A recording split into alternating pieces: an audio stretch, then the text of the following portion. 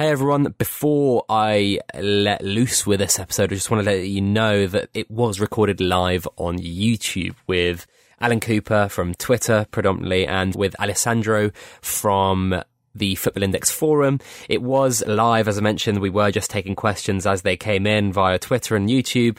The guys had no prep, so I just want to let everyone know that. And I want to thank them very much for coming in last minute and just riffing with me for about, 80 minutes or so. It's not the easiest thing to do, you know that there's people that are watching you or listening to you live, and if you slip up, there's no way to edit it. So this is the kind of refined and edited version, but if you hear anything that maybe you shouldn't have, a cough, a sneeze or whatever, if it's not as refined as it usually is, then please just bear that in mind. And I also just wanted to remind you guys that the podcast is sponsored by Index Gain. So they are a third-party Football Index data provider, and they also have a fantastic community on Slack. And on Slack, the app, you can also do cool things like track your portfolio. So instead of having to open the Football Index app 20, 30 times a day, Index Gain on Slack can basically offer you portfolio notifications, and you can set those to remind you every 24 hours or weekly, wherever you want, however passive or active you are as a Football Index trader or investor. That is a very useful tool. And if you guys are interested in having a look at that and their premium offering, then you can head over to their website, indexgain.co.uk, and you can use my code FIG2020 for 50% off your first month, which is pretty damn good going. It's been a pretty amazing journey, hasn't it? I mean, upgrade of 57% in dividends overall is pretty crazy, and I'm, for one, over the moon, and I think this platform is going to go from strength to strength. Some of the closing things, or the closing notes in Adam Cole's letter from the announcement were super, super interesting, and I'd really, really love, for everyone to really get behind this platform, because we're seeing a lot of things on Twitter, a lot of bickering between people in communities, and it'd be great if everyone just gets behind the brand. But I'm seeing, loads more people follow me, watch my content and stuff, and seeing loads of reviews recently on the podcast. And if you do want to cheekily leave one of those, you can do it right now. As you're listening, open up your iPhone app, just leave a review, 5 stars. I'll take 4. And it's not too hard. Just do that, please, if you can. And also give Football Index a 5-star review on Trustpilot and on Google as well. Get that name out there, get them ranking SEO-wise better, and even give them a rating on the App Store as well, This platform is going to be on a kind of rocket ship between now and this time next year, so let's all pitch in and do what we can to propel it even further. Thanks for sticking with me for this 3-minute little intro, but now I hand you over to the actual podcast between myself, Alan Cooper, and Ellisandro.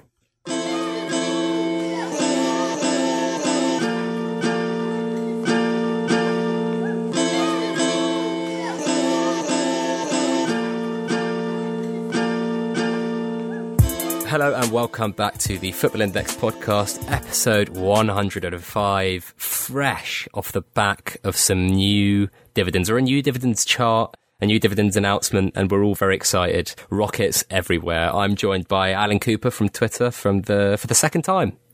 Good evening. How are you doing, mate? Pretty well, thanks, after this announcement. Feeling positive? Very much so. Out of 10, how happy are you? Out of 10, it's got to be an 8 or a 9. I mean, you can never be 10 out of 10, can you? But probably a 9. That's not too bad, though.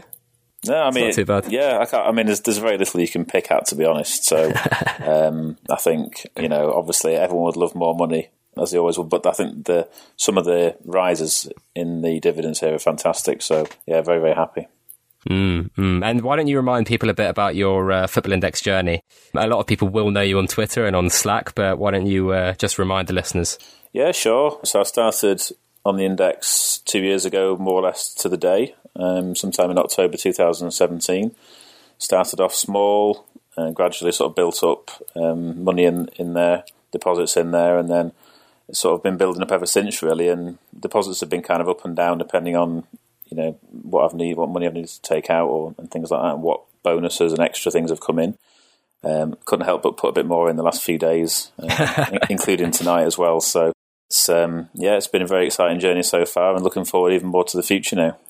Yeah, that was probably one of the main things for me. The kind of things that were mentioned in the post were really, really exciting. I think those bullet points at the end of Alan? I always said Alan Cole, mix you two up, Adam Cole. So this is what happens when we go live. I do make a lot of mistakes. When Adam Cole's closing note, I think some of those bullet points were actually really exciting.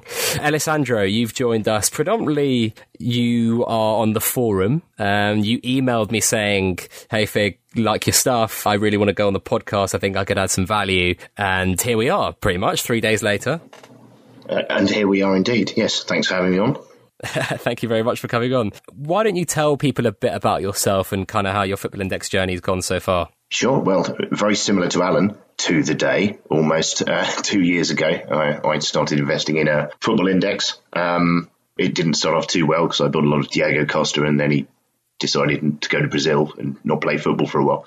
So that was enjoyable. But it's been a slow build-up, again, similar to Alan. There's been a fair amount of investment, which has gradually got bigger and bigger. Seen some positive returns. And obviously, today's news is tied up to exactly how I run my portfolio, which is dividend heavy, is absolutely perfect for me. Nice.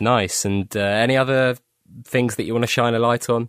Why the forum? Why not Twitter? Why not Index Gain? Why the forum? Because I'm too old to understand how Twitter works, because I don't like to be inhibited by the character restrictions. No, I think it's pretty much the forum's a pretty vibrant environment, and I think we can have a longer debate on some of the finer points, and also there's a great deal more comedy nonsense that goes on the forum. But I'm not opposed to Twitter or Slack, and I do use Slack occasionally as well, but the forum's where most of the people that I speak to and we talk about Football Index reside currently.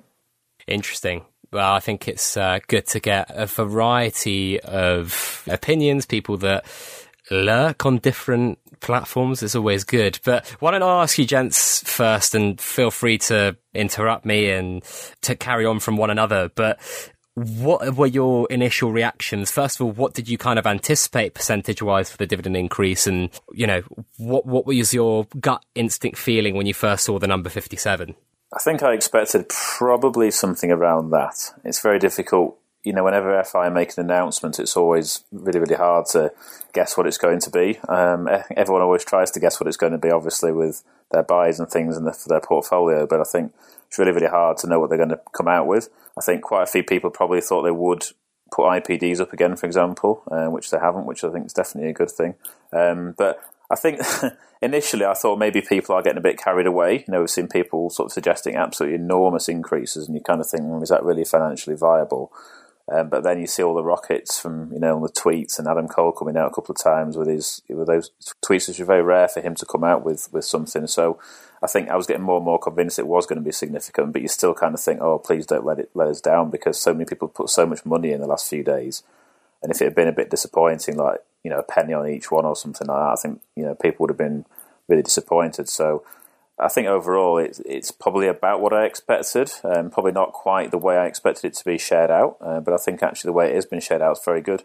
So I'll take the opposite view on that one. I was surprised by the increase. I think and mainly the reason I was surprised is because I wasn't quite sure which way the index was going. You know, Alan mentioned the in-play dividends there. I thought there was a switch towards that. They wanted more churn on buying and selling. They wanted more 2% commission. A long dividend payout is what that we're seeing now, you know, moderate as some people might consider, questions the sustainability of the platform. It means that they must have been making a fair amount of money to have increased it to this level. So whilst it's positive news, I was surprised it was as much as it was. That's interesting to see that you guys have slightly differing viewpoints. I thought after all the hype that it would be around about 50%. And also if you consider that the previous one during the share split was around, 27, 28%, you'd think that because they were quite cautious in the way they approached that one. They were like, look, we're doing the share split, and we're going to try and be as generous as possible with dividends. They didn't really say any more. And then when we saw 28%, we were like, you know, combined with a share split, that's awesome. And this time, with all the hype behind it, it wasn't too surprising for me to see 50-ish%. I kind of anticipated, I was saying to people before, that I anticipated about 45-ish for some reason. I thought if you had 30 or 35, which is too close to that 28% figure, then people would be too upset and all hell would maybe break loose on Twitter. And it's going to be interesting to see how the market reacts. Obviously, a lot of people have kind of messaged me asking why prices haven't gone up straight away. People only have a certain amount of money in their pockets, don't they? And people have different risk appetites, and obviously dividends aren't always going to be completely reflective of price straight away, especially off the back of an increase. But why do you guys think that they brought the announcement forward? And just before I get into that, someone called Westy Chimp said forum over Twitter, and he said good to start with the Everton of the forum and build your way up from there. Oh, cheers, Westy. Yeah. I don't really know what to say about that. Why did you guys think it was brought forward, Alan? It's a good question. I'm not really sure whether it was always their intention. I just do wonder whether they were hoping they might be able to do it. Because it does tie in perfectly, doesn't it, with the bonus ending today and then the bonuses being paid out tomorrow. I think you might have seen, it's difficult to know what you would have seen, but you might have seen money come out potentially next week. Or after tomorrow, once the bonuses were paid, or once the bonus period had finished, things like that. I don't know. Obviously, people would have been looking forward to the announcement as well. Maybe it's just to keep the momentum going. It's hard to know exactly why they brought it forward, but I think it was in a way it's a good thing just to get it out in the open in a way, not sort of drag it out with all the rumours for another 2 weeks. But I think ultimately, if it was all signed off and all ready to go, then there's no reason to delay it any further, I guess. I guess one of the reasons that they wanted to hold back was due to payday, but I think they probably saw some of the prices on the index up until that date and thought we better just bring it forward, right? Yeah, I think they were seeing prices. This market wasn't hemorrhaging money, but certainly the footy was seeing a negative movement. And I think Alan's absolutely spot on, right? There's 1,500 potential pounds that users could have that will drop into their accounts if they've maxed out those bonuses tomorrow, that could be plugged back into this again. So I think they stopped the bleeding on the footy. I think they know that there's a potential cash injection because they knew that everything was going to be a positive news story today based on the percentages, and that you'll see this big spike occur. And you know what? There's a little window until these become active, and that will be a cash active window on the footy as well.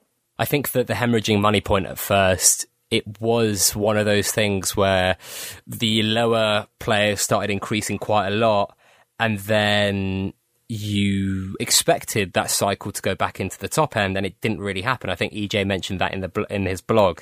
And if you guys haven't checked out his blog, which is truly excellent, it's about 15 pages about his thoughts on Football Index at the moment and the future of it. It was done pre the dividend increase, but still really worth reading. He's probably one of the biggest investors on Football Index, but yeah, he talks about how that cycle just didn't really come again, and FI probably had to step in at that point. The issue, I think, in terms of bringing it forward, there was just too much money flying into certain players, and I think FI just probably had to bite their tongues in terms of having to wait until the payday window at the end of the month and just say, look, we're just going to do it now, and then people can react. And I think we are going to see probably significant increases between now and January at the very least, and then further on. It's certainly going to be a very, very interesting part of the index. I'm just going to try and dig into some of these questions because we've already got quite a few. Jay Fraz, who was the first person that came to mind after reading the details of the announcement. What kind of players do you guys think are going to benefit mostly here, Alan? Well, there's no doubt that the PB players, as was expected, are going to benefit, especially on the treble days. It's very, very hard to, not treble days now, golden days, as they are now. I think that those players, whoever wins those days, it's going to be such a massive payout now, 16p a share compared to 7 as it was before. So the star man's are going to win more than double what they won before now, which is absolutely enormous. So there's going to be some incredible trading if any players in early kickoffs get big scores now. They really are. It's going to be absolutely insane. But the first player that came to mind, unsurprisingly to most people listening, probably was Neymar. Neymar is, when he's fit and he's playing, is the king of the match day scoring. Certainly from a forwards point of view, and is also obviously one of the biggest media players as well. And the media dividends, which we haven't mentioned yet, have really increased very significantly as well. So media players are really, really going to benefit from this. I think it really outweighs any concerns about the squad being opened up now, so every player being eligible for media. I think, with the treble days are up a lot, but every single day now the winner gets 3p instead of 2p, which is obviously a 50% increase, which is massive over a whole year or 2 years or whatever period you want to look at. So for me, the first person I bought was Neymar. I'd already got plenty of Neymar, but I bought more Neymar straight away. I think a lot of people probably followed suit in that. I think someone posted that almost 400k had been put into him. Ellisandro, what were your gut instincts as soon as you saw it? Exactly the same. Your top 20, top 30 guys who are PB, MB magnets are going to pick this up, and it's Neymar. I think the other angle here is anybody who looks at fixtures on in-play dividends as well, right, will now be trying to combine both of those positive fixtures with MB and with PB. And I know the in-play dividends hasn't increased, but I think now understanding the fixtures moving forwards is going to be important. I think, secondly, the transfer windows we move. If this is 1st November, transfer hype will pick in. It's your usual suspects. It'll be Pogba, Neymar presumably will be back talking to people again. There's a few bits. Obviously, United need players in.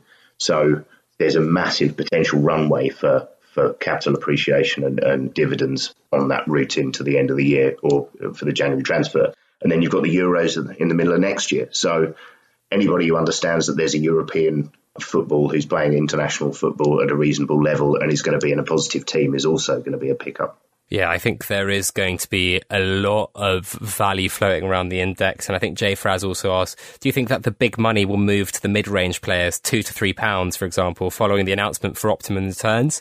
I thought a lot of the money did actually go into those players, don't you think, Alan? Well, it did. I mean, the main players that rose in the build-up to this were those almost all midfield players, but also in the last couple of days, more so some defenders as well, I noticed were flying up quite a lot as well.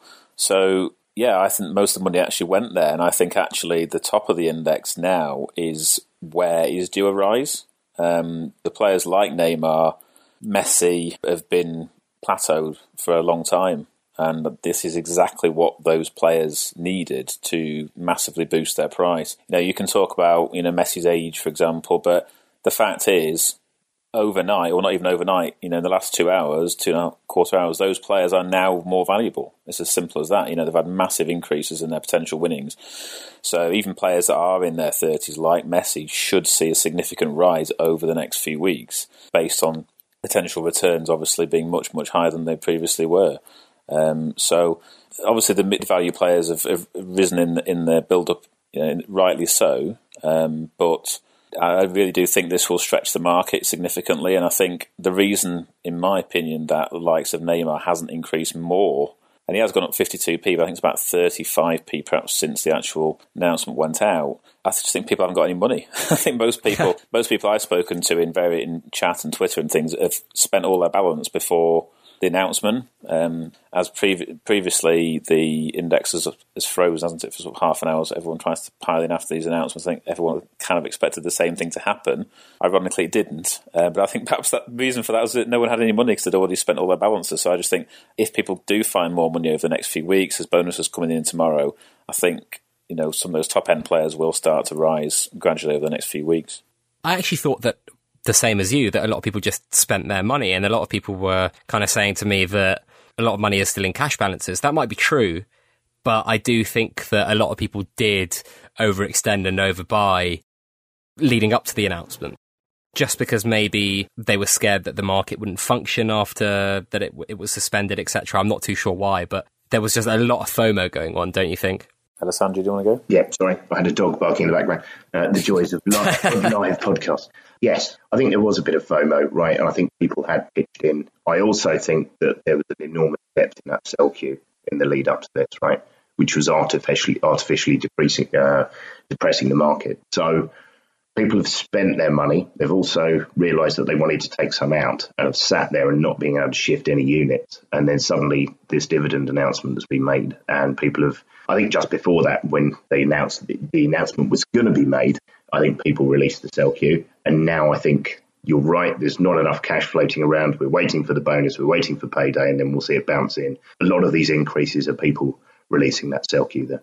I think it's going to be an interesting few weeks, and then the Dividend's going to come into play on November the 1st, probably FI maybe nudging users on payday to try and get in before the new dividend structure actually comes into fruition. We've got a question here from Advincula's Index, who I think is pretty big on the forum, Ellisandro. Bronze, silver and gold categories are the same as before in terms of the amount of football matches, i.e. 15 managers to qualify for the top prizes. That's actually a statement, not a question, but what were your thoughts on the kind of revamp or the makeover, so to speak? Well, I think they've tried to level it up. It's neatly bucketed now. All of the prices are neatly aligned to a certain degree. There's not a great deal of discrepancy. You could arguably have claimed to have been able to game certain market areas over others, though the single match days were more popular. This looks like a better spread. Yeah, I think it's a positive way of breaking it down. I think it's evened it up. Yeah, well, it didn't make any sense before, did it, with it being single, double and treble when it wasn't double and treble anymore. So a lot of people had suggested to them that they change that, and I think bronze, silver and gold is as good as any other way of describing them. In terms of the amounts, I do think that the treble day, or the old treble day, did need a bigger increase because of the chances of winning on those big days where you've got sort of 25, 30 games, Saturdays, and mainly Saturdays, the odd Sunday as well. The odds of winning are obviously very slim, so at least now, whilst the odds are slim, if you do win, so you'll win less often now than perhaps you used to, with more players having come onto the index. But, now you've got a bigger reward when you do win. So I definitely think they've weighted it in the right way. I think the single days were already pretty lucrative already after the previous increase. So for me, they've done it in the right way. Do you think this kind of tries to make it so those players that get those peak scores quite often will tend to maybe be rewarded more appropriately?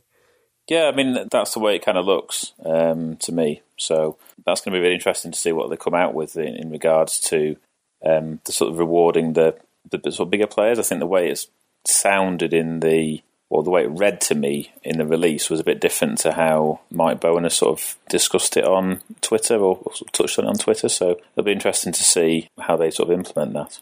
Yeah. Ellisandro, any more thoughts on this? No, it kind of aligns with what Alan says. It's let's see how this affects those mid-range PB players, right, and those big score players. It's more lucrative but less often. Maybe picking up a 40p random nobody from one of the lesser PB leagues now looks more lucrative if you can manage to just pick those spikes when they look good. So maybe big posted PB scores, but massively infrequently, look more interesting now. Yeah, I think they, especially if they happen before 3 p.m, it could obviously spell for some big spikes and maybe some big drops if those players don't hang on. What did you guys make of the 3 p.m. cutoff that's been instated? I actually had a feeling that they'd push that boat out a little bit further, maybe 5, 6, 7, 8 p.m, which would be amazing, obviously, for kind of those shorter term traders, especially as they didn't increase in-play dividends. I thought they might balance that out by, actually increasing that cutoff point to about 8 p.m. Alan, I'm interested to hear your thoughts on that cutoff point, because an hour, it makes a difference a little bit because you've got the lineups for the Premier League games come out at 2 p.m. for the 3 p.m. kickoffs. There's 2:30 German games. Like, what are your thoughts? My suspicion is that they want to push it back further and further and further, but they're probably wary of doing it too quickly. I think if they do it too quickly, then it might kind of free people out a little bit and cause a bit of instability, a bit too much instability in the market. So I think they're probably just trying slowly to push it back and see what effect it has. They're probably getting more and more wary of destabilising the market with anything that they do, which I think, this particular announcement they've made it quite clear that everyone's being treated the same. It shouldn't favour anybody, almost, as the way it was worded. So I think they're trying to make sure that no one's got any sort of grounds for having a moan. So I think it will make quite a big difference for the reasons that you've said there. So at the end of the day, this is at the moment a mainly UK-based product, and most people know more about the Premier League than any other league. So I think that the team news coming out at 2:00 on a Saturday now, you've got that time to react and still get the matchday dividends. So, for example, say Manchester City were to say Mahrez has now got more into the team, but say before he's become more established in the team this season, if you suddenly found he was playing at 2:00, you might think, oh, he's actually playing for once, so I'll quickly buy him in the hope that he might put in a great performance. Whereas previously, if you did that, you wouldn't get the time to react before the deadline, so it's not really worth buying them then. So I think it will see some big spikes for players that do make perhaps or come back from injury early, or do make perhaps a surprise appearance, for example. So that will be really interesting to see. But also, like you say, the German games will kick off at 2:30 on a Saturday, so again, that'll be really interesting. Tell you what's interesting about that one, right? And that's interesting. I'd love to see the volume spikes on a day, right, pre and post the original 1 o'clock, now to a 2 o'clock. So, and by that I mean, are we seeing the vast majority of everybody's investments rolling in before the old 2 o'clock deadline, right? And what will that mean for their coffers that have rolled it out by an extra hour? That is very interesting. I think maybe the thing that they're probably worried about, to Alan's point, in terms of pushing it out too far, is that if you have loads and loads of guys that are hitting quite high scores but they don't win, then they aren't rewarded, obviously, from a dividend standpoint, but also the holders of those players, or maybe the guys that have tried to buy in before, say, if it was like an 8 p.m. deadline, could get really hurt if, Neymar or Messi are playing at 8 p.m. and they just end up winning. And then suddenly you're sat there with a player that's gone down 15% who might have just had their performance of the season, and, they're kind of not worth this in the future, but that was kind of their moment. Yeah, I mean, you are going to see that kind of thing happening. It always has happened, and it will continue to happen, I'm sure. We've seen it before where, with the early kickoffs, that, a player has put up a really good score and perhaps gone up sort of 20, 25p or something like that. I can remember Zapata doing it for Atalanta at one particular week. And they sort of went up so far. I think he might have actually won in the end. But you kind of thought, if he doesn't win here, he's going to drop a mile. And I think FI put an enormous spread on him just in case that happened, which then kind of you think, I'm locked into that trade now. Which is so it will cause a lot of volatility as it is. But like you say, if it pushed it back even further, that's my concern, is that it really would make it very, very volatile. And that can put new users off. If you sort of make a trade of a guy that's flying and then suddenly they get beaten or get substituted or lose game-winning goal or whatever.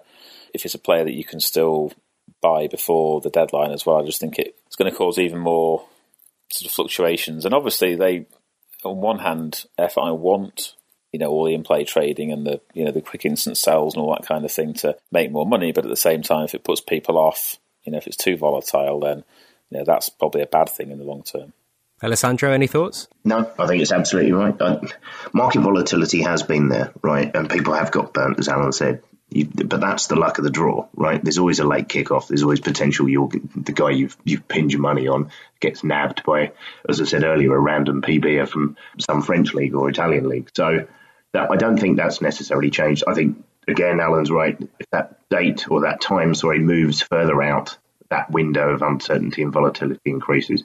So it depends. Is the market shifting back more to the long-term dividend holder and away from the in-play dividend market?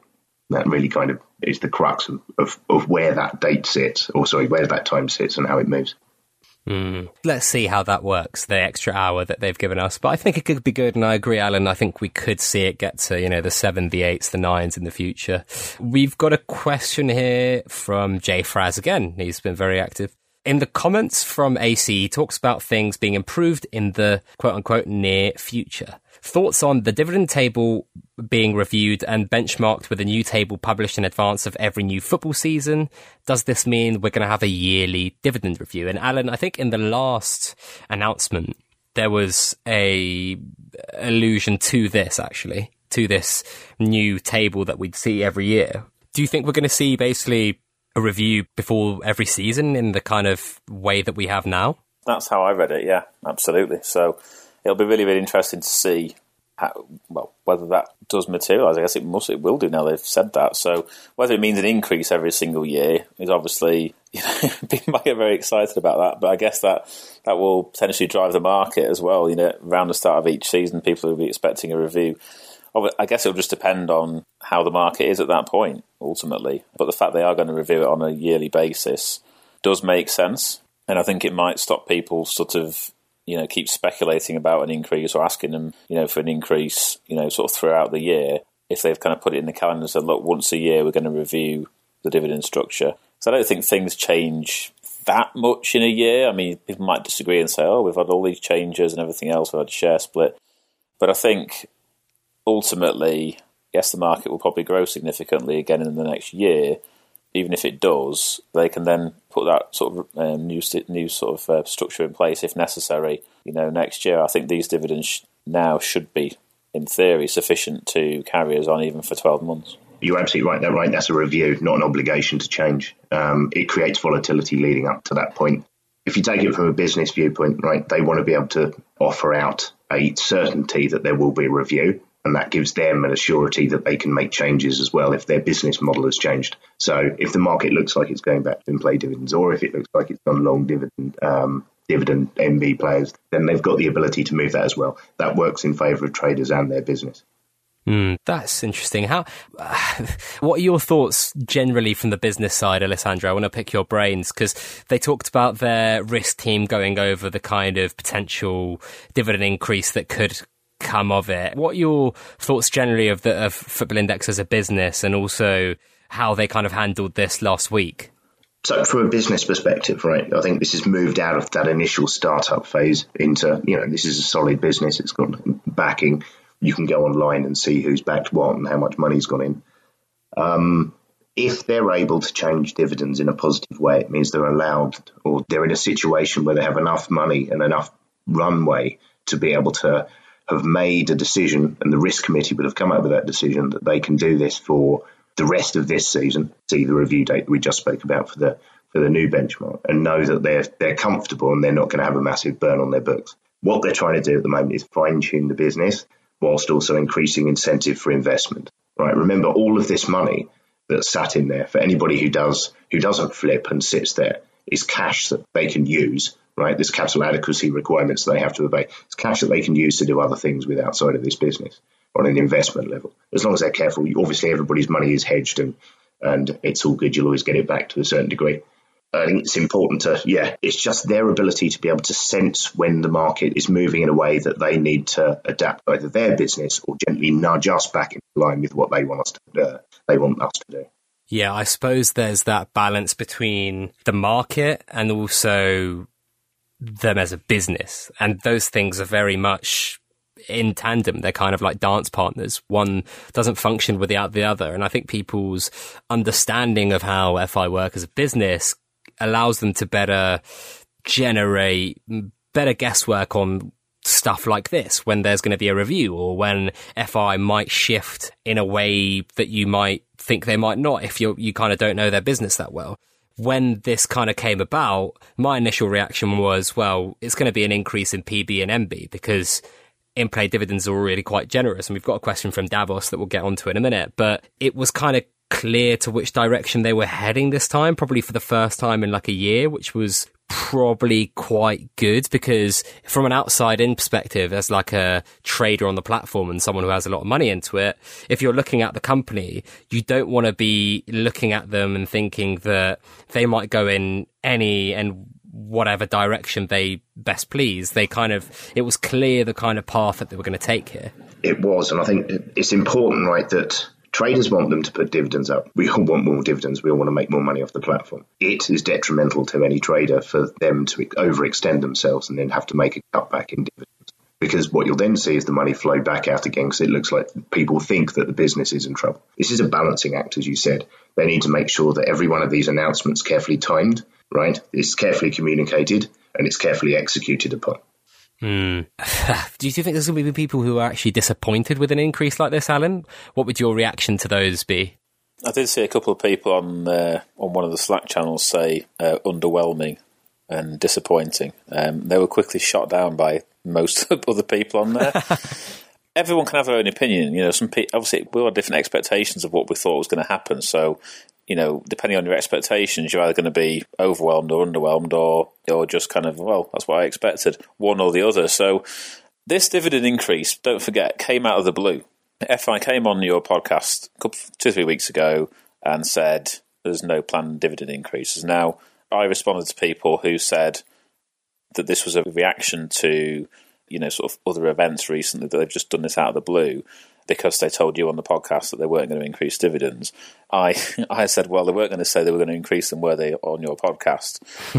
But I still didn't think they were going to do it anytime soon. to be honest. They certainly hadn't given any vibes off whatsoever that they were going to increase dividends. So that's the first thing to say. And then when you actually look at the increases, they are really significant. Really significant. I mean, a star man on a triple day has been quadrupled. Yeah, exactly. It's madness. Which is absolutely amazing, really. I think maybe it's quite hard to understand, perhaps, on the face of it, how big the increases are, because when you look at the figures on a page, they're pence. It's like 1p or 2p, you think, well, what's that? But actually, if you look at it in percentage terms, like we said at the start, it's 57%.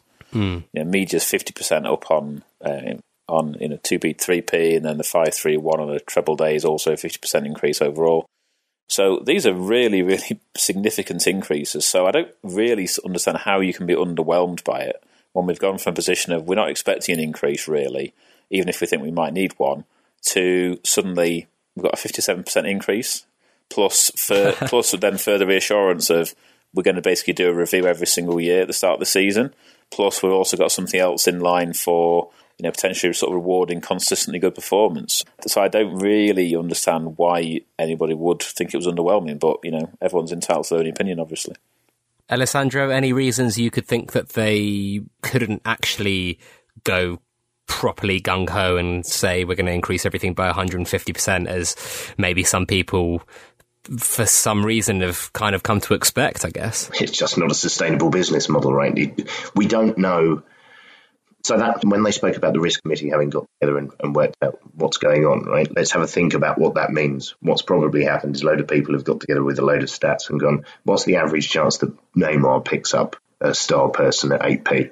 Right? Quite reasonable considering where he is if you look at the price.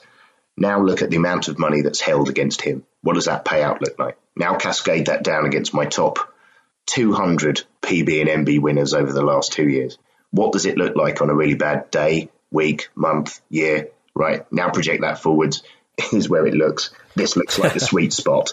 This is what the price should be, right? This has all been carefully put together. Anything, if they wanted to go to 10p, they'd have gone to 10p. They haven't because it didn't fit the risk profile that those people came up with. I think that's some really good insight there into why FI have been probably as generous as they actually could be. And I'd really urge people who are disappointed with this to kind of think with them in mind as a business as well, because I don't know, I think we need to be slightly objective here and look at this as a 57% increase only 6 months after a 27% increase. So it's pretty big. And I mean, I'm happy. Again, as Alan said, everyone's entitled to their opinion, but I would urge people to kind of reconsider and think about this from an FI standpoint as well. Davos has a question here about in-play dividends. Are you surprised that there was no increase to in-play dividends? Slightly. I don't think there should have been one. I think it's right that they haven't increased them, but I'm slightly surprised.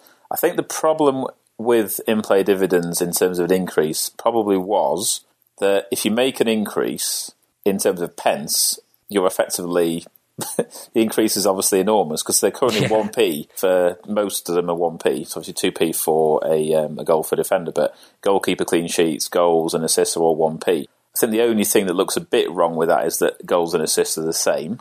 But if you don't make them the same, you're talking about doubling the payout for a goal. So if you're trying to get back on track in terms of making this more about performance buzz or matchday dividends over in-play dividends, if you increase what they have done by 57%, but then you increase goals by 100%, you've actually weighted it again to IPDs. So the only other option was to extend the number of days that futures are eligible for from 30 upwards, which I thought was maybe an okay idea, but then I saw what you said earlier on about, I think it was on Twitter about, or somewhere, if they made it 45 days or something, it's kind of a random time, whereas 30 days obviously is basically a month. But that was the only way to increase it without increasing it by basically 100%. So I think it's the right thing. I think they're already attractive. I think they'll still continue to see big spikes on goals and things like that. I don't think that's really going to change. And what you might just see now is that actually when someone scores a goal that, say, puts their team in front, that it's going to enhance their chance of winning performance dividends as well as the IPD, which may just, now just see extra spikes on goals due to that player perhaps now looking like they might win performance dividends as well. The way I thought about it was that the max they do is increase goals to 2p, so that it was in line with the performance scoring matrix, where goals they're 45 points and assists are 20 points, so almost just over double. And so goals to kind of reflect nearly that ratio in in-play dividends. But I really thought that they wouldn't do it, because I really thought that they were going to try and... I think I said a lot on previous podcasts, one of the reasons I did with the blog with EJ, that you won't see that many more EJs if FI had catered more towards in-play dividends. And a lot of people will think I'm kind of hating on that payout by saying that, but it's true, right? If you're a massive investor and you've got £500,000 to splurge like it's nothing because you've got that much money, you won't look at in-play dividends and think, there's a really big opportunity here for me, because you're not going to be able to move in and out of the market that quickly with that size of money. And I think that making FI's USP in performance buzz and media buzz, the long-term 3-year bet, the focal point of the product was really imperative for me in this payout, in this review. No matter how big an increase they did it to the payout, I would have taken a 35% increase, so long as it was catered towards that longer-term nature of things. And Ellisandro, I don't know if you agree with that. I think you're right. And if we go back to the hiring policy that FI had, where they went out and bought the directors from the betting industry, they identified an area they needed to go after, right? It was the short-term flip. They've found it. They've completed it. It's, some might say, and I tend to agree with you, that it's had a detrimental effect on the long holders of positions.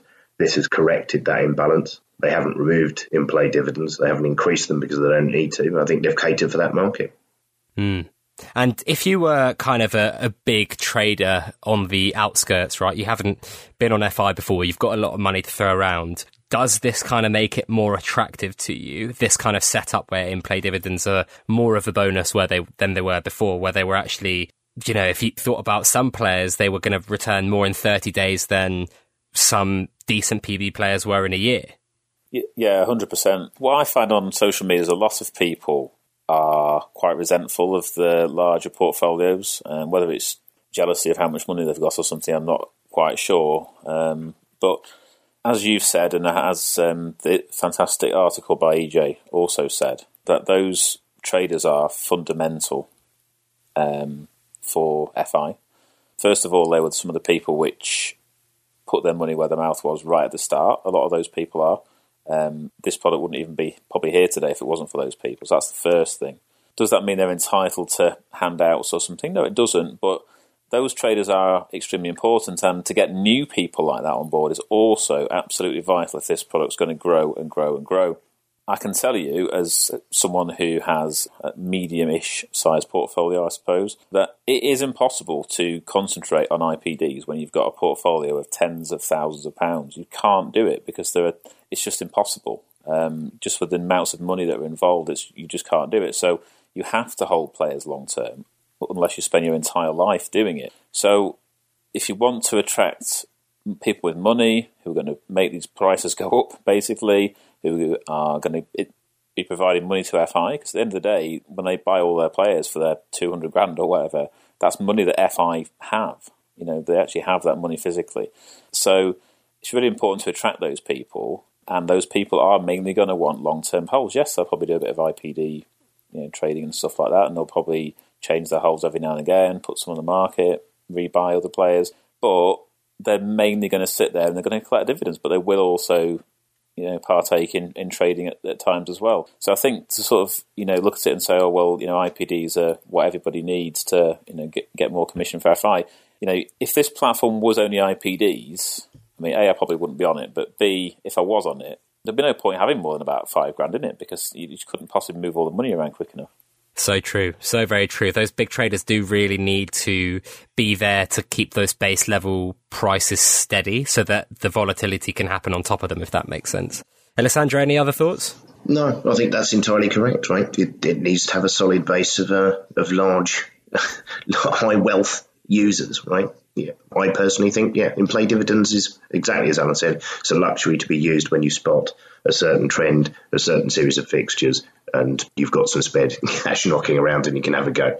I think one of the things that this might have done, right, is what it might do is people will not necessarily flip out their 30-day purchase as easily as they were doing beforehand. I think this might convert flippers into long-term holders if they've seen a load of MBs roll in during that period as well. So it could be a conversion principle. Maybe some converts to be seen in the near future. And Vincula's Index, no mention of any trader meets for a while, Fig. Have they mentioned anything to you about getting one set up in the near future? I can tell you that there were murmurs of one for their birthday or like a belated birthday party that they mentioned on my podcast, but haven't heard anything yet on the grapevine. The last did the 100th podcast about 6 weeks ago or so. So maybe look to do one for 125 or 150. That could be quite interesting. We've got a question here from Moz, who's been on the podcast before and was really good. Do you think after the dividend increase, players such as Cruz, Alberto and Parejo still offer good value for money, or are they already too highly priced? Alan? It's very hard to say, isn't it? It is very, very hard to say. But there has been a significant increase, as we've said, in matchday dividends. So they have had big rises. I suppose the question is how much of their price before there was an announcement of a PB a matchday dividend increase was based on the fact that people were expecting one at some point. Because there's always an element of future dividend increases included in a price, if you know what I mean. Yeah. So I guess, in theory, the way to look at it for a player that you expect to win matchday dividends is how much has their price increased compared to the percentage increase in dividends. Because in theory, if a player's gone up 20% in price but the dividends have gone up 50%, then they're still undervalued, or they're still value because their value has increased. So in theory, there still should be more wiggle room in there. I think that the thing is that, of course, there's a limited amount of money in the market. Although it's gradually increasing, there is a limited amount of money. So not everyone's price can go up by the 57% because there simply isn't the money there to do that. But in theory, yes. I mean, you look at some of the prices, and I'm certainly one of those people that if I look at a player, or if I hear about a player or see a big score and I go and look at their price and they're up sort of 20p or something, I think, oh no, I'm not going to go in there because they'll drop back down again. But this is a permanent increase, significant increase to the value of players that do win matchday dividends and media dividends. So in theory, there should be a way to go, and if as more money comes into the market, there's absolutely no reason why players that continue to win matchday dividends should keep increasing, because as I say, the overall increase is much higher than what even the most significant increases in prices probably haven't quite been 57%.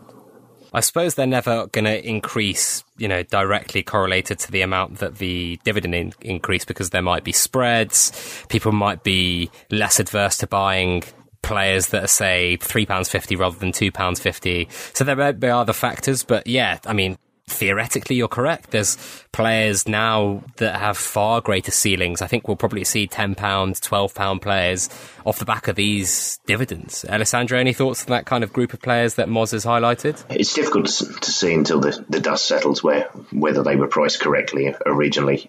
Again, I just don't know where they're... I've been lost on that middle range pricing for some time. I think long PB players that post decent scores but play for unfashionable clubs or have difficult fixtures or have no MB footprint whatsoever have wild spread in the market. Some of them are massively overpriced and some of them haven't been picked up. You pay your money, you take your choice on those. Nice and concise, I like it.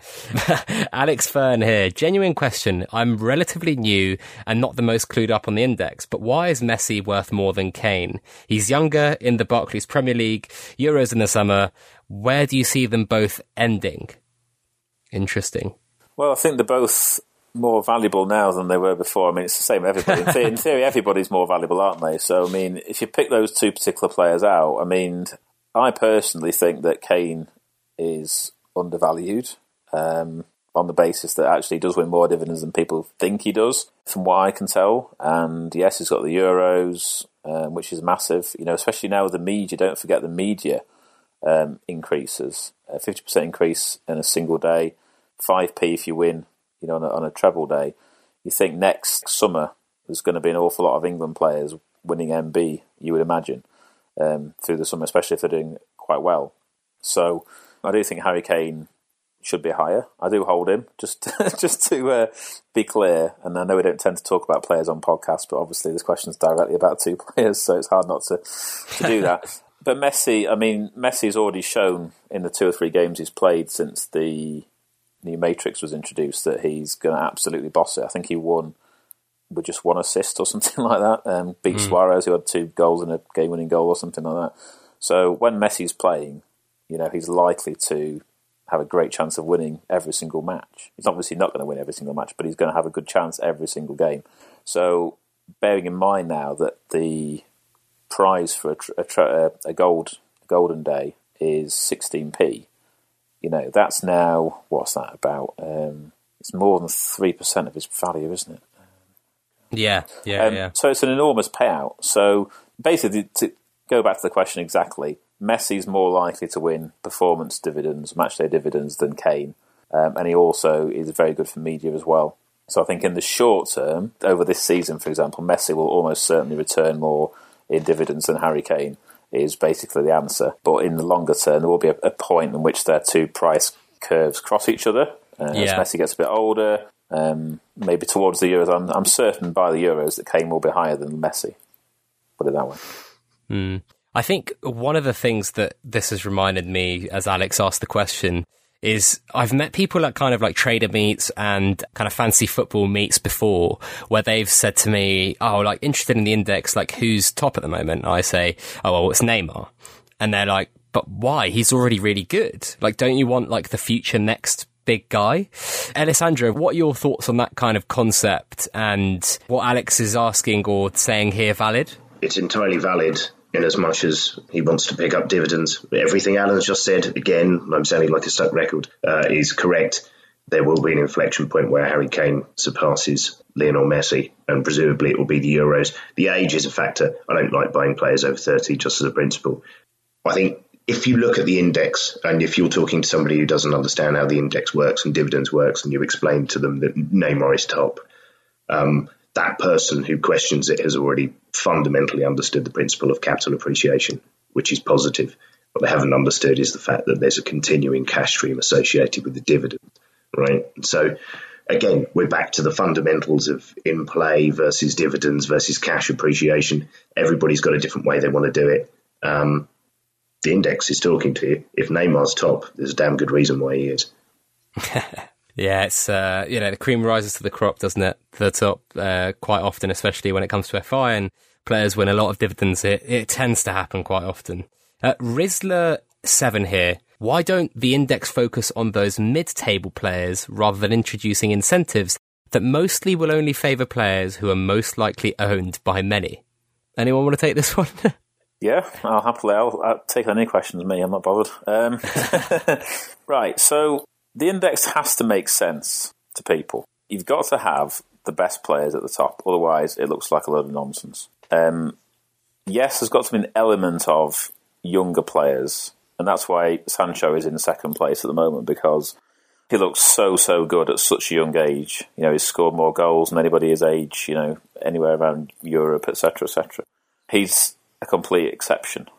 He's absolutely fantastic player. He's proven himself already at such a young age. So there is an element, obviously, of it's all about future dividends for him. He can win dividends now. He's challenged a number of times. He's won the odd dividend here and there. He's certainly not too far away. But the index has to look right. The top players have stagnated for a while. And the reason they've stagnated isn't because they've not been performing. There's an element of that. Pogba's an element of that. Neymar obviously had injuries and things like that. But even if they'd been playing, I don't think they would have got much more, because I just think that the dividends weren't high enough. So now the dividends are increasing. The market cap in terms of the top price player can now, or the limit of where they can reach is now higher, because there's more dividends available to them and higher payouts each time they win. So it's really important to stretch the market, because if the top players are staying the same and everyone's catching them up, it's not a good look for the index. What I said on Twitter to somebody the other day sort of raised a similar type of thing, is if I was joining the index now, without knowing what the index was like, but understanding prices and wanting my players to go up in price and things like that. What I'd be looking at is, right, who are the most famous football players? Let's have a look at their graphs. If you have a look at Neymar, is obviously one of them. Look at his, I'm going to bring them up now, I've got it in front of me here. If you look at his 6-month graph, 6 months ago, he was, $7.95? He's now the same price as he was 6 months ago. And he's not an old player, so he's not depreciating because he's old. So his price, obviously dipped down with allegations and stuff like that. But basically, his price has been up and down, but within a range of pretty much between £7 and £8 if you take out the one dip in June. So you look at that and you think, well, what's happening with this market? Am I putting my money in the right place here? Because this famous player is not really going up. And the reason it's not going up, in my opinion, is because the dividends just weren't enough. So people are looking at getting a lot more shares than somebody a lot lower down, hoping for a bigger payout, because a payout of Neymar, percentage-wise, people didn't feel was high enough. So, as I say, as a new trader, that's what I'd be looking at. And a lot of the top players have been stagnating, and it's because of the dividends not being high enough. Now they are much higher for both media and performance dividends. It's going to stretch the market, and that is good for everybody, because the higher that Neymar gets, that's going to drag up prices of everybody else. So true, isn't it? I think someone put that in the comments as well. It's super, super interesting to see from an outside perspective. If someone's new on the platform, they obviously want those big players. Ellisandro, any comments on it? No, again, I think he's absolutely right. It is important that the ceiling sets the precedent for the pricing of the middle and lower order players. We all remember when before the share split, it was costing you 18 quid for a Pogba or whatever it was. In the same context, middle range players now looked comparatively well priced and moved along in the same direction. It carries them on. The top of the market leads the way. Absolutely correct. They do indeed lead the way. We've got another few questions, actually, they keep coming in. Westy Chimp, how do you think we now cast the net to catch new big fish?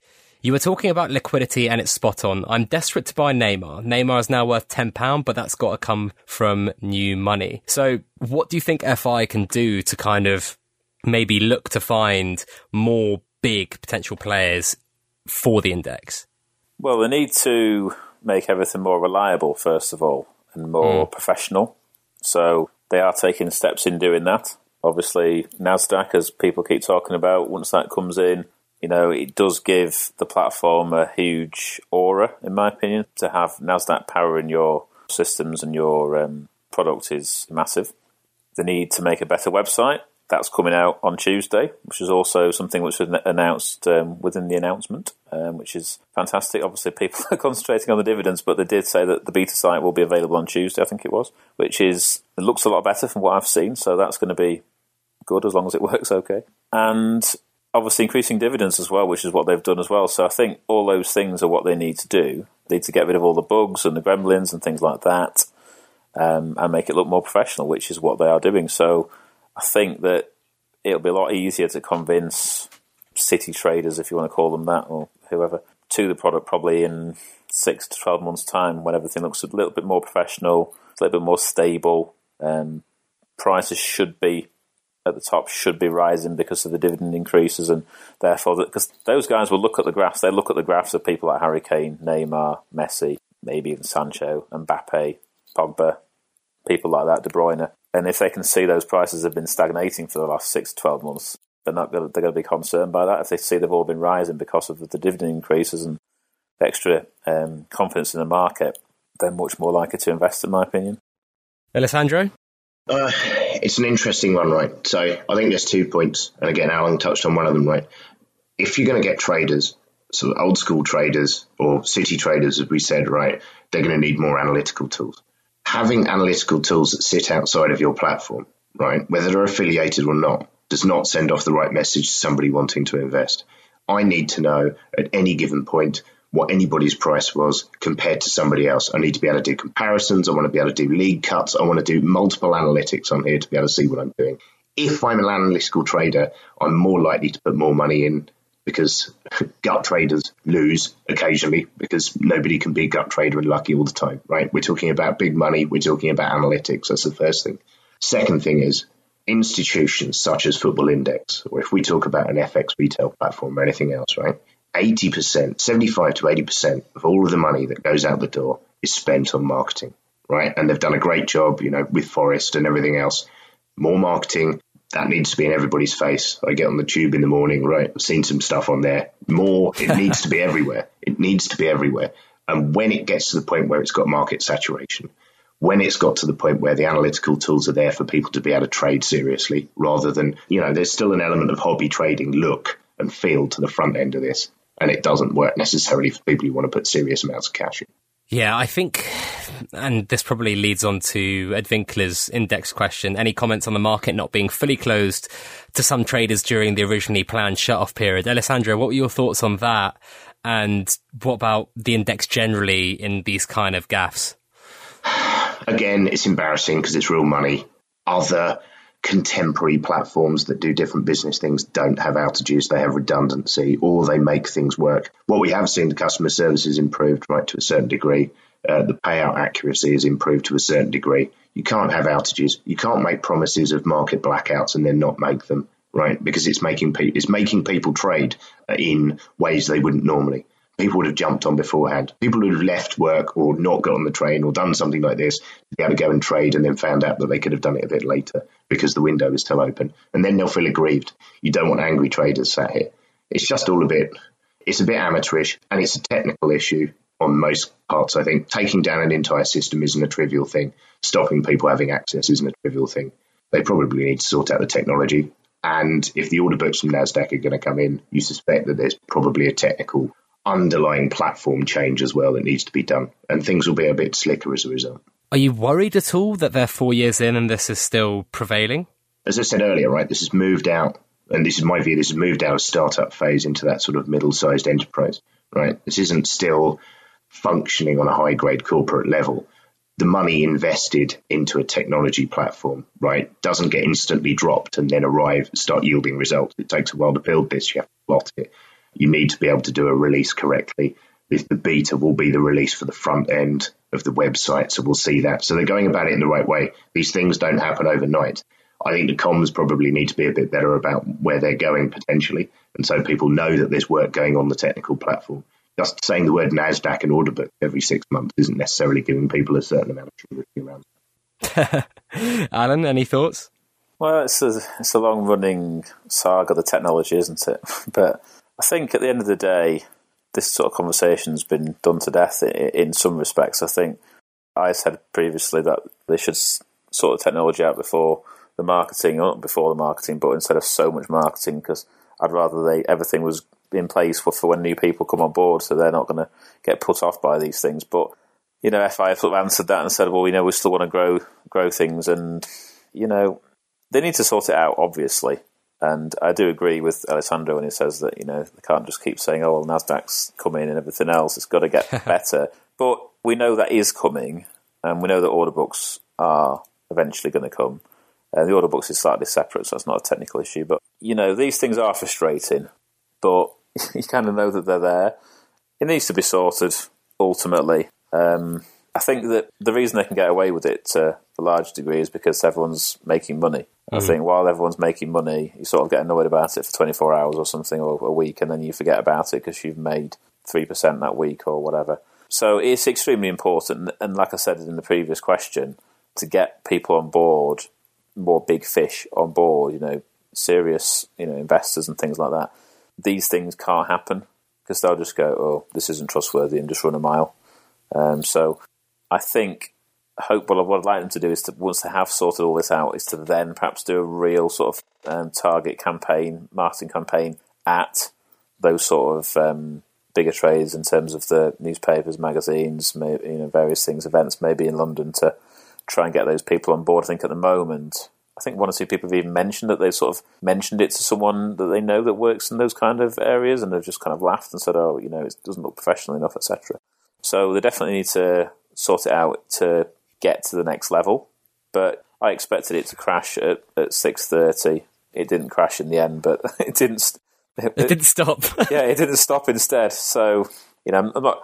What I would say is I did like the immediate tweet, Yeah, that was good. From the customer service, basically saying, look, we know we've messed up there. We're really sorry. This is what happened. And they actually explained why it didn't stop. Okay, it's not going to make sense to everybody, but they did try and offer an explanation and kind of said, well, follow it up with a full explanation kind of, in a few days or something like that, which, it looked like a really professional communication. What I would also say is that there are always gremlins for every company. Betfair have problems, Bet365 have problems, other organisations have problems all the time, and it's not just FI. And okay, yes, they're not, a startup anymore. They are past that stage now, but technical issues and gremlins do happen. Nothing's perfect, and you do have to cut them a little bit of slack. Yeah, I think it's the communication was really good, actually. I really like that. Ellisandro, is it a sign that they're maturing from a comms standpoint? As I said earlier, customer service and the comms has been much better, right? The turnaround time's a lot quicker, and they're clear on what they're doing. I think people got annoyed when you speak to somebody and they don't give you a decent answer. Clear and concise comms, or even we understand there's a problem, we'll get back to you, and then fulfilling that obligation, right? It shows the sign of a maturity on an operational level. Operationally, this is good. Technically, as Alan said, right, there's still work to be done. There is. And I'm hoping NASDAQ can kind of help that. Ellisandro, with the NASDAQ partnership, does that excite you? Does that breed, more legitimacy and confidence, and maybe that's where the net will be cast to get some more big fish in? Absolutely, right. This is exchange-based technology that's used to dealing with millions and millions and millions of orders coming in and out, right, on a regular basis. It's robust. It will have redundancy probably built into that package as well. It has thresholds, right? Everything about this shows that it's moving in the right direction to be able to take in orders, right, and process information with a very low latency. It shows that they're moving in the right way. Big money should follow off the back of that technology platform move. Yeah, I would be shocked if we don't see some big traders after that is fully up and running. We've got a question here from Dr. Duber on Twitter, who I think you've blocked, Alan, for one reason or another. He tried to bait me into asking you about Pascal Gross, but he does actually have a serious question here. What do you guys think's come next? Third share split or another dividend increase? That's a good question, isn't it? I suspect that it will probably be a dividend increase out of the two, because I think these dividends will see players maybe reach £10, but maybe a bit more. Depends on a little bit more, maybe. Yeah, a little bit more. Depends how people perform. Maybe £10 to £12 given time. But I'm not sure that they would look at a share split at that price. If you think the previous share split players were hitting, £20, I think it was, which was a bit high. I think maybe £15 or something like that is perhaps the limit that I think is kind of just off-putting to people. I don't know. I mean, I'm just making that up, but anything more than £15. So, but I don't think these dividends will quite reach that kind of price. So I think we're probably more likely to see a dividend increase first and a share split perhaps another couple of years away, probably. Agree with that. I don't think they'll hit £15 before the next season dividend review is in play. So that would appear to be more likely than a share split. Yeah, I agree, especially after what Adam said about maybe those kind of more longer-term dividends. What could it be? A player of the week, team of the month, player of the month, or, player of the year, whatever. That could be quite interesting. I think we've run for like 70 minutes or so. I don't want to take that much more of your time, lads. Alan, is there anything that you wanted to talk about that we haven't really got around to talking about? It's hard to think, but it's all been a bit of a whirlwind, hasn't it? It's been an absolutely insane evening. I think it's, I like to, as you know from our conversations, I like to be able to kind of prepare answers to questions and sound a bit more coherent. It's quite tricky. I think you've done a great job. It's quite tricky sort of just thinking on the hop. But, I mean, not particularly in regards to tonight. I just think overall it's extremely positive for the platform, as I've said. And, I can't see any reason for any negativity now at all. I really think this is going to take things to the next level. And I think everyone should be extremely excited. And, as I say, if people are thinking, why are people not going up more, with these dividends? They will do in time. people have run out of money. I honestly think that's the case. But, everyone gets paid every month and more people will join the platform every single day. So the prices will continue to go up. So there's absolutely no reason for anyone to be negative about anything. Very wise words. And I think you've done a stunning job with pretty much zero prep and questions coming at you live. We do actually have another couple because people have just submitted them. Literally just done. Doc 1806. Given the instances of dividend payout issues, do we know if the new website will allow us to reconcile our dividends easier?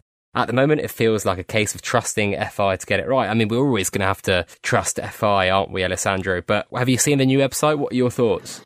I haven't yet. I would imagine that payment tracking is going to be key to client confidence. So if it isn't already a functionality item on there, I would imagine it's certainly on the roadmap for putting on there. People want to know what they should be paid and whether they've been paid, and then see the money in their account, right? So there are three pieces. You want to reconcile back what you think's happened, and you want your platform to be able to prove that back to you. X scored a goal.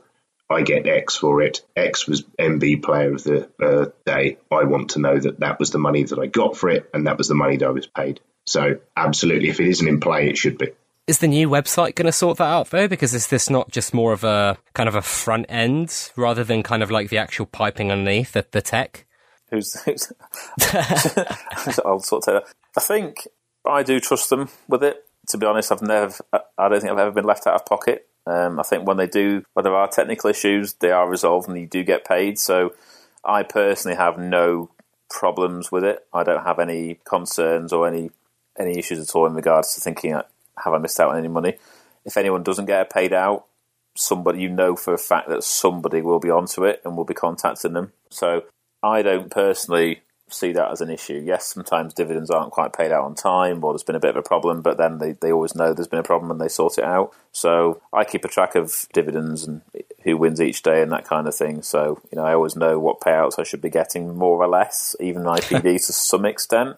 And I've never really not seen them come in. I've never had to contact them and say, you literally haven't paid me for this player when, no one else has had that issue. So I think generally if there's a problem, it affects everybody and they know about it and then you all get paid. So, I always say this to people when they sort of raise concerns about payouts and stuff, about how unprofessional it is and so on. Yes, okay, it's not great, but FI never leaves you out of pocket in the end. So I don't personally see this as a big problem. But if we're looking at bringing on big traders, right, I don't trade based on trust and based on the previous performance of a platform and the fact that they've always told me they've paid out, right? So just playing devil's advocate, I want proof that something's happened. And if that means I can track it through the front end, that's where I want it to be tracked. That's what a big money trader is going to want to see.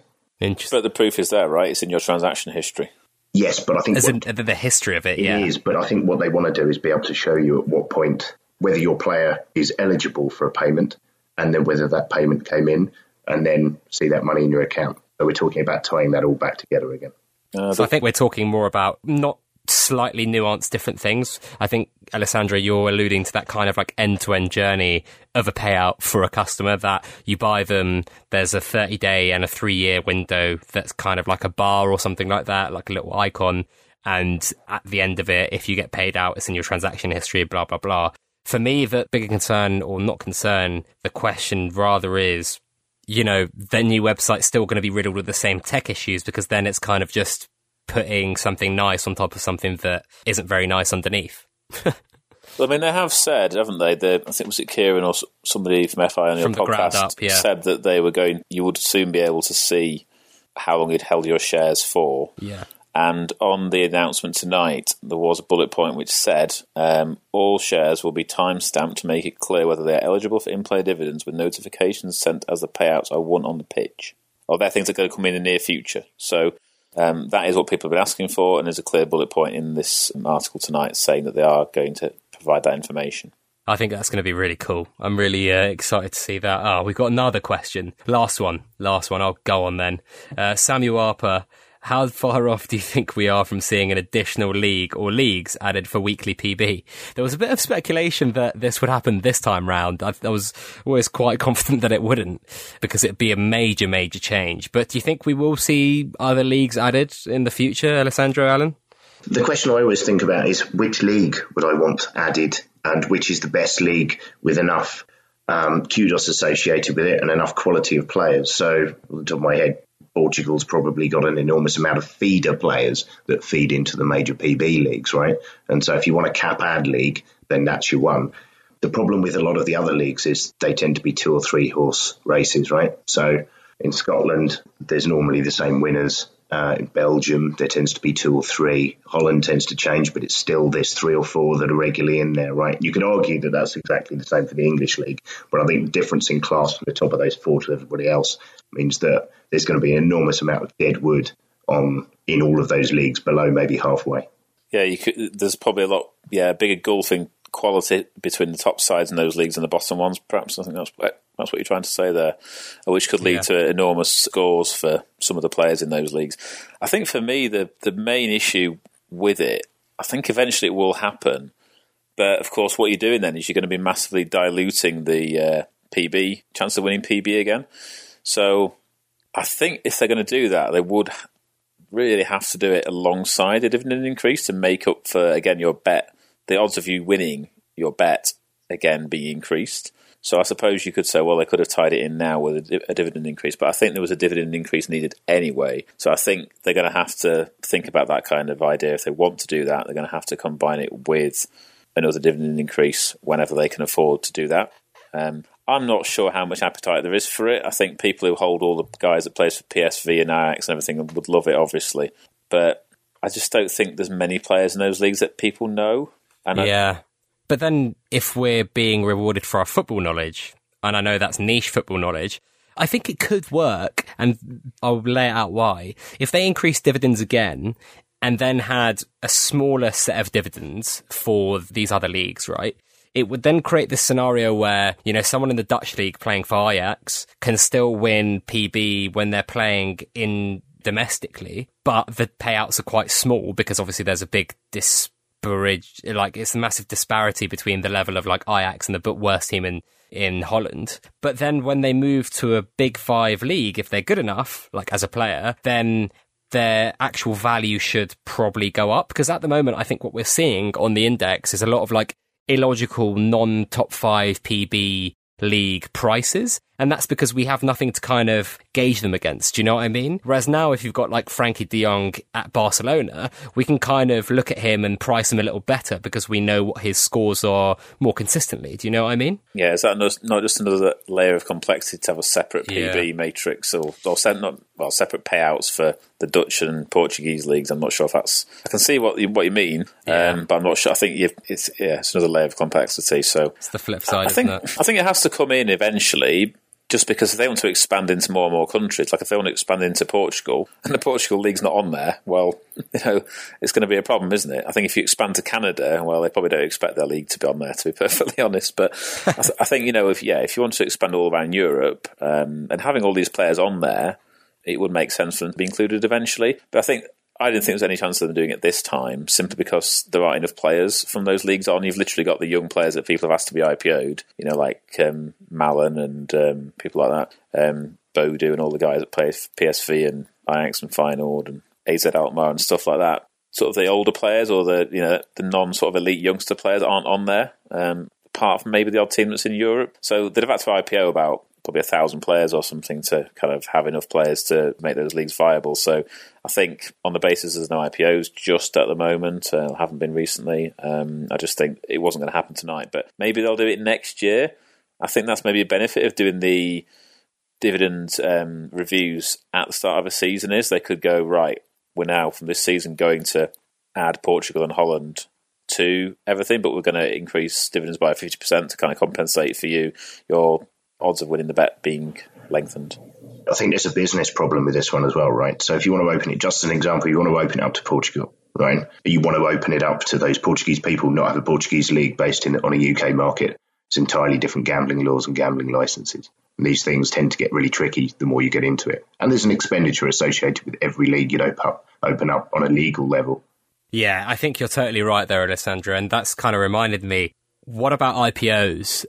Are we going to wait on NASDAQ for those as well, do you reckon? Or do you anticipate we'll probably see them sooner rather than later? And because I think there's probably, we're looking at quite a significant amount of players that need to be IPO'd here. Yeah, there are a lot of players that need to be IPO'd, aren't there? quite simply, they haven't got a good way of doing it yet. That's simply why they've been stopped. I don't think that they'll have to wait for NASDAQ, because that's going to be, by the sound of it, quite a few months away at least. And, we're now a couple of months into the season. There's a lot of players who haven't been IPO'd. So I personally think that they're going to have to IPO them regardless and just get them out there, because, there are a lot of teams that don't have many players on there. You've got players like Tamori, who's now been in the England squad, who hasn't even been IPO'd. I mean, that's kind of ridiculous. I was a bit surprised when they did the last batch and they said, we're going to IPO all the players from all the promoted teams. It's like, well, you haven't got players from the teams that have already been in that league. Like, there's quite a few quite well-known players who are not on there. So, I wasn't even sure they got the priority right there in regards to who they IPO'd. But anyway, I do think that they need to get on with IPOing more players. I think just dumping them into the market kind of randomly, like they said they were going to do, is probably the right way to do it. So we'll wait and see how that works if they decide to proceed that way. The only reason that NASDAQ would be useful for this, right, is because you can throttle algo bots. So bots that go and pick up hundreds and thousands of trades or whatever within a very small period of time. On the forum, people are usually furious about the fact they've been waiting for an IPO player to turn up for weeks because they suggested it, and then when they finally get the chance to do it, somebody snaffled it up and the prices moved £2 on them before they even got anywhere near it because somebody's got a bot running in the background. NASDAQ might be able to throttle that. Yeah, I think it's definitely important that they come about, because I think it's probably a good way to retain users, acquire users, and, so much more. There's a lot of people say they're the lifeblood of the index. I don't agree with that. Probably as dividends, as Adam Cole rightly said today. But yeah, it's going to be interesting to see how they sort that issue out, because it is a long-standing issue at this point. We're looking at 6 months, aren't we? But I think we're actually going to end this time. Sorry, gents, no more questions. Ellisandro, where can people find out more about you? On the forum, best place to find me.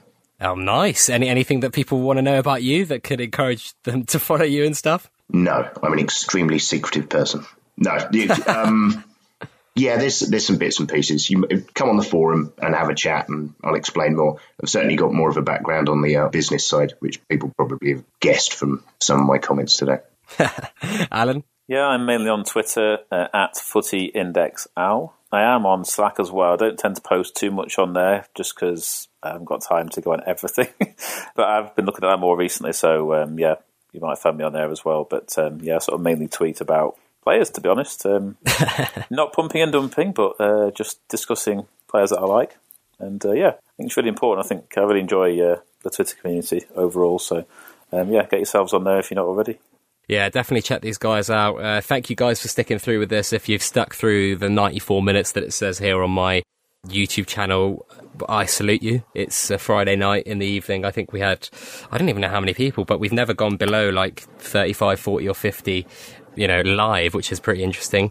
Westy Chimp says, go on the forum looking for Ellisandro, stay for Vespasian. Cheers, guys. Decent listen. No worries, mate. The forum's a great place. I think a lot of people love the EJ blog, which was good to see. Hopefully do some more written content. You can obviously follow me at FI Guide. If you guys haven't checked out the YouTube channel, then please do subscribe there. Do leave some likes, do leave some comments. And check out EJ's blog that was co-authored on my podcast website. So if you go on, if you just type in Football Index Podcast on Google, you'll find my website, and then you'll find EJ's blog, which was pretty sensational, about 15 pages long, but I truly advise anyone to read it. And hopefully do a bit more long form content, maybe like every couple of months, do something like that with a trader and go really deep on FI as a business and a platform, and kind of about their trading strategy and so on and so forth. Thanks very much for listening, everyone. Have a great evening, and thank you very much if you're on your commute doing whatever you're doing. If you're looking at an oven, I saw that on Twitter the other day. A few ovens here on FI Twitter, which is, I guess, strange. I don't really know what to say about that, but interesting nonetheless. Baths, horses, running, whatever you're doing, have a great day. Cheers, everyone.